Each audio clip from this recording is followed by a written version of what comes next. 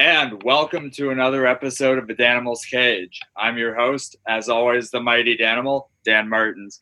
On today's episode, it is my pleasure to welcome in another good friend of mine, Ethan Flynn. Ethan, how's it going, buddy? Hey, man. Thanks for having me.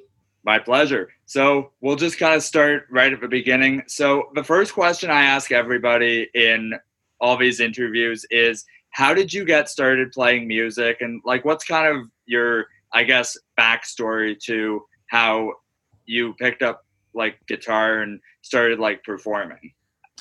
Well, I've always loved music ever since I was young. Around 6 years old, it got so intense that I wanted to learn guitar.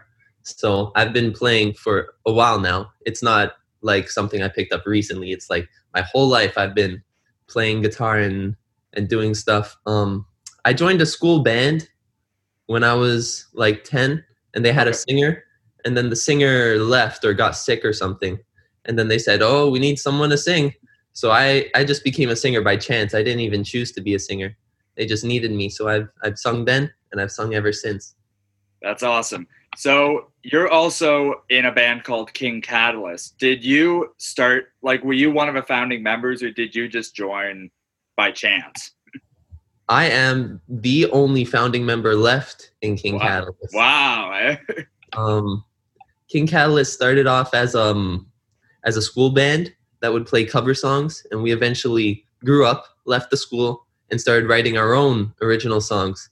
And therefore, most of the people who were in the first incarnation also grew up and left. So we've met a lot of people along the way, and now with the lineup as it is today, everyone else has joined when we started writing original songs. I'm the only person who remembers the cover song days. Nice.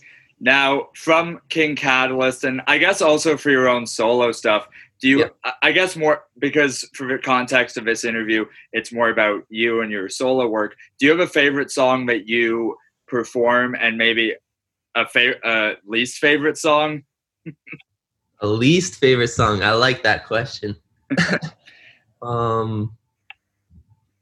Let's see. A favorite song to perform and a favorite song in general are two different things, I think.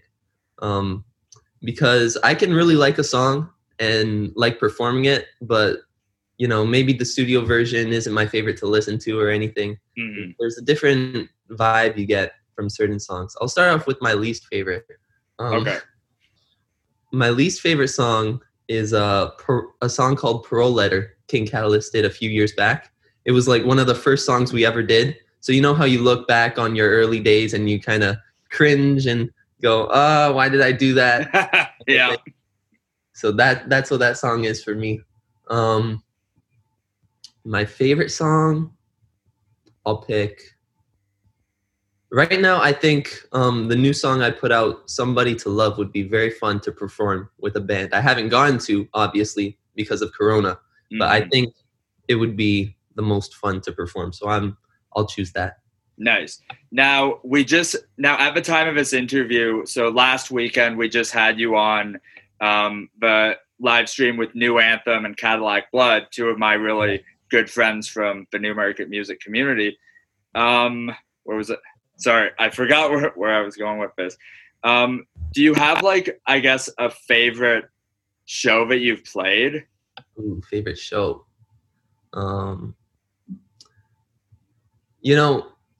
There's how do I say it? Even when you play the rinky dinky bars, the places that are real run down, there's still a nice quality to it. It's being intimate with your audience. So I don't want to brush those away, but I like the big arena shows, with large spaces. Yeah. And large concert area stage performance areas. Okay. Yeah. That kind of places. Well, I've seen it all. I've played the small venues and then I guess the bigger venues too. Where I was going with this was you talked a little bit about, because you covered a song on the live stream from Grease, which you said is your favorite movie ever. Now, this is a good segue too to talk a little bit about like other influences and like who inspires you. So, who inspires you? Who inspires me? Well, a lot of people inspire me, I guess. I have my big music collection. I like to collect CDs, records, everything. Nice. That's like my hobby. Um, some older bands, maybe like the Beatles, Paul McCartney, Billy Joel, Weezer. Nice. Weezer's not that old, but and Rex Orange County is one of my favorite new artists. Okay. I went to see him 4 times. Wow. Yeah. That's awesome. Now, in terms of, I guess, biggest musical accomplishments, have you had like any of your songs, either solo or with King Catalyst, play on the radio, or have you had like anybody super well known like kind of praise your music or talk highly of it? Only recently have I had some of the solo songs played on the radio. I don't think King Catalyst has ever played on the radio. Okay, so what song got played on the radio that, like, which one of your songs? Wow. There was a bunch, actually. I think the one that they played the most was Yes Pumpkin. Nice. They liked that song on the radio a lot. And they picked a few from the Flyaway EP as well. Okay. And they told me they were going to do that. And I was like, oh, cool. That's great. That's cool. Now, I really kind of want to get into like I guess, what you're all about as a writer and as an artist. What kind of stuff do you, and I asked you this like a while ago, like what kind of stuff do you write about? Like, and what is your favorite, like, I guess, thing to write about? My favorite thing to write about, or even people to write about. People to write about. You know, like if you ever have a problem and you can't express it, I find that writing about it in a song is a good thing to do. Mm-hmm. Like, not only can you get it out in a way that you want to get it out, but people also go, oh yeah, I've felt that too. You know, I feel the frustration. Mm-hmm. You get people who understand what you're talking about, instead of just kind of fictitious lyrics or stuff that doesn't have any meaning to it. I like to put meaning towards whatever it is, regardless of what's it about. You know, just stuff that frustrates you, motivates you, anything. Mm-hmm. And you try to be like really honest and authentic with your lyrics, obviously. Yeah. Nice. That's cool. So now, of course, the biggest thing going on in the world right now is the coronavirus. We're now in our 3rd month of having no live music, not really being able to do a lot. But of course, at the time of this interview, things are starting to kind of open up in Ontario again, which is really nice. But at the beginning, how did it really kind of affect you? Like when you saw on the news, like, oh, Ontario's declaring state of emergency, everything's getting shut down, there's going to be no live music for the foreseeable future. That must have really kind of hit you really hard. And did you have like any, I guess, like shows lined up around that time? I did have some shows lined up. It didn't occur to everyone at first that shows were going to be canceled. Mm-hmm. They put everything on hold in March, and we were like, okay, we'll just wait. It'll blow over soon. And then April came, and everyone was like, oh, maybe we won't have shows. Yeah. Maybe we have to cancel everything. Mm-hmm. My trip to Mexico got canceled. I was supposed to go. Oh, man. Yeah. And all that kind of stuff. Now, I think everyone's accepted it a little bit more. You know, we're doing what we can do. I live stream shows all the time on my Instagram.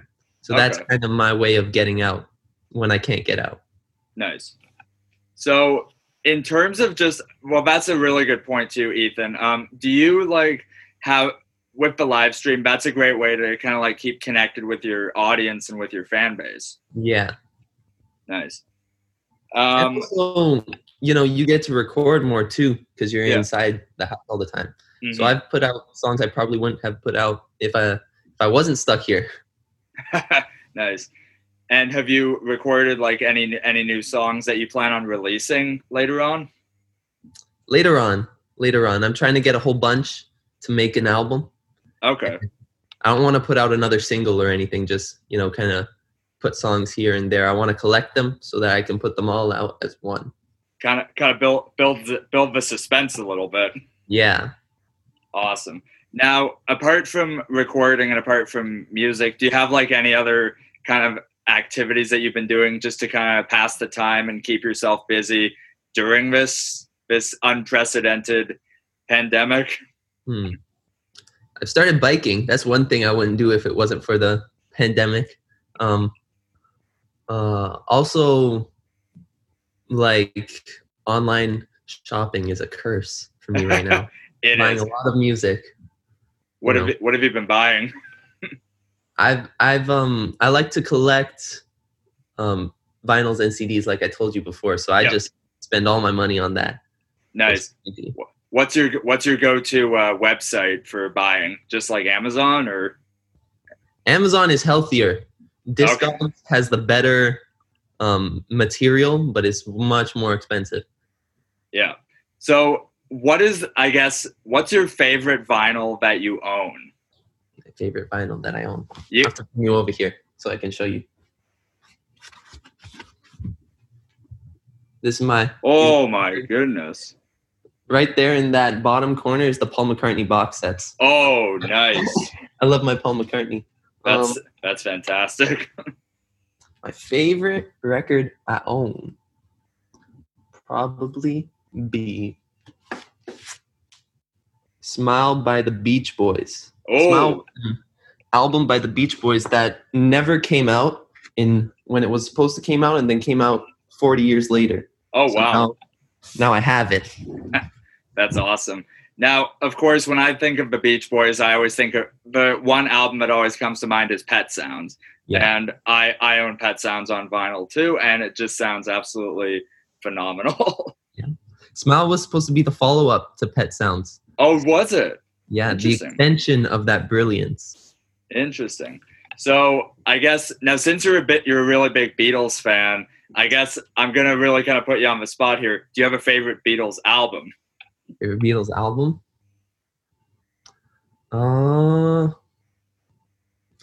Is everyone gonna kill me if I say Magical Mystery Tour? No, are you kidding? I think that's one of the most like. Okay, no Beatles album is really obscure, but I guess in the context of that, I guess this question, that's a really obscure answer. Yeah, I love Magical Mystery Tour, every song. See, that's the one album I feel like not a lot of people really appreciate that one.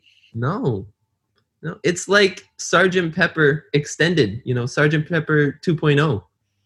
See, the thing about me is that, like, I love the Beatles all the way through, like, their entire discography. But the one album that I always end up going back to is Rubber Soul. Rubber Soul, yeah. You just can't beat that one. Like, one of my all-time favorite, I'd say probably my all-time favorite Beatles song is Norwegian Wood. Really? Yeah. Yeah. Okay.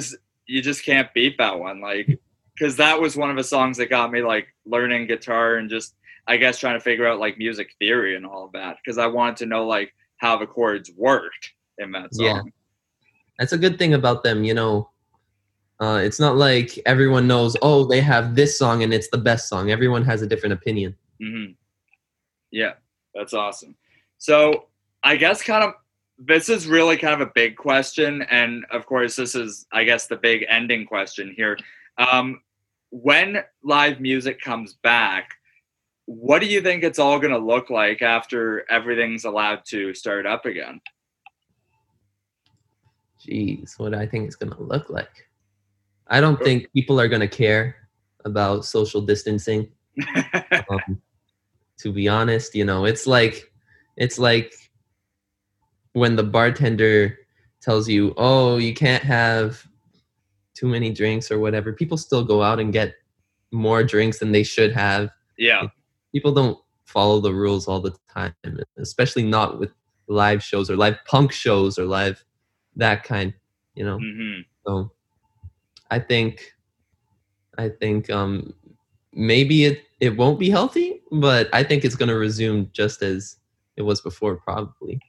Yeah, it's gonna feel really weird. Like obviously, I'm not gonna show any hesitation in going to any local or even, I guess, bigger capacity shows when COVID ends and when we're allowed to, I guess, see people again. Mhm.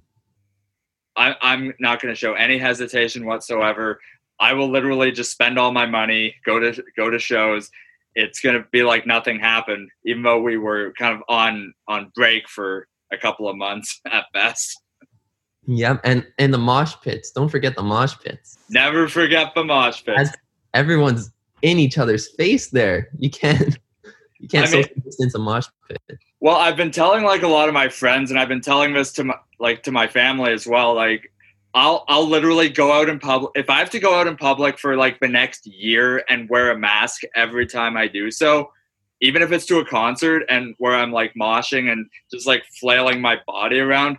I got no issue with that. I'll risk like being deprived of oxygen. Every song, I'll literally just step out, breathe, put my mask on, and go back in like nothing happened. Jeez. I just always have fun at shows, and I can't wait until we get to experience all of that again. Yeah, I think it'll be fun, you know. Yeah. It's not going to happen soon either. Yeah, it's gonna be a fun time. All right, well, Ethan, thank you so much for hanging out with me today. This was a lot of fun. Of course, anytime, my friend. Awesome. This has been The Danimal's Cage. I've been Dan Martins. This has been Ethan Flynn. Check out his solo work. Of course, I recommend the song "Somebody to Love." And if you like it heavy too, check out King Catalyst, his band outside of that. This has been The Danimal's Cage, and we'll see you next time.